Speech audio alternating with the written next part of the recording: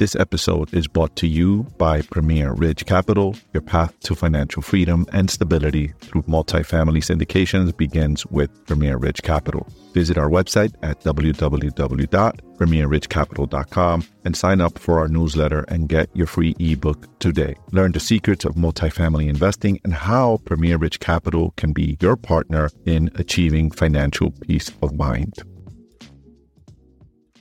Zillow is rolling out the 1% down payment loan program, but can it solve the affordability crisis? Find out more in this week's real estate market update. But before that, here's this week's housing market data, courtesy of Redfin. Mortgage purchase applications during the week ending August 25th increased 2% from a week earlier, seasonally adjusted. Purchase applications were down 27% from a year earlier.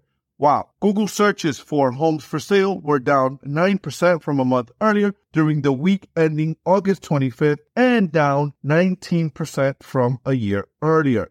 Median home sales price was $379,975, up 4.8% from a year earlier.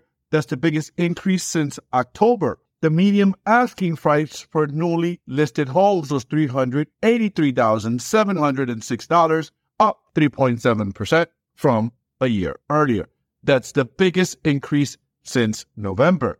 The monthly mortgage payment on a median asking price hit a record of $2,649 at a 7.23% mortgage interest rate, the average for the week ending August 24th. Pending home sales were down 14.4% year over year, continuing a 15-month plus streak of double-digit declines. This is really concerning, guys, that pending home sales just keeps going down now for 15 months straight. This is going to cause a real problem in the marketplace.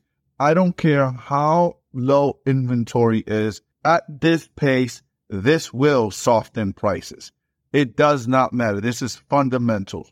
New listings of homes for sale fell 10.4% year over year. Active listings dropped 18.7% from a year earlier, the biggest drop since February of 2022. 40.8% of homes that went under contract had an accepted offer within the first 2 weeks on the market. Homes that sold were on the market for a median of 29 days. That's up 28 days from a year earlier. 34.1% of homes sold above their final list price, down slightly 36% from a year earlier. And reported by CNN Business, for buyers facing affordability challenges getting into a home of their own, Zillow Home Loans is rolling out a new option, a 1% down payment. This is interesting. Through the program, an eligible buyer pays as little as 1% towards a down payment. Zillow Home Loan pays an additional 2%, bringing the total down payment to 3%, which is typically the minimum payment required for a conventional home loan. Alternatively, buyers can put down 3%, with Zillow's 2% bringing the total down payment to 5%. But there's a caveat here. The 2% is paid through closing costs and not as a payment to the borrower. Currently, the program is only available to buyers in Arizona, according to Zillow, with plans to expand. Now, here's the thing I got with this. I like it. I like what they're doing. But Zillow, show the rest of the country some love, especially the East Coast. You tend to start programs like this. Like when they did their iBuying program, they were doing it on the West Coast, and they weren't messing with a lot of states on the East Coast.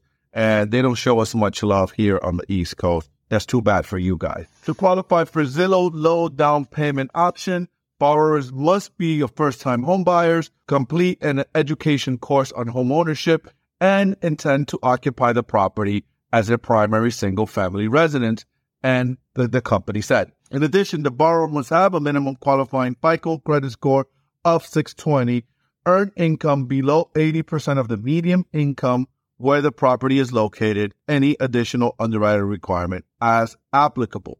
And so interesting program. I mean, really cool that Zillow is doing this for new homeowners. They got to figure out a way to spark things up.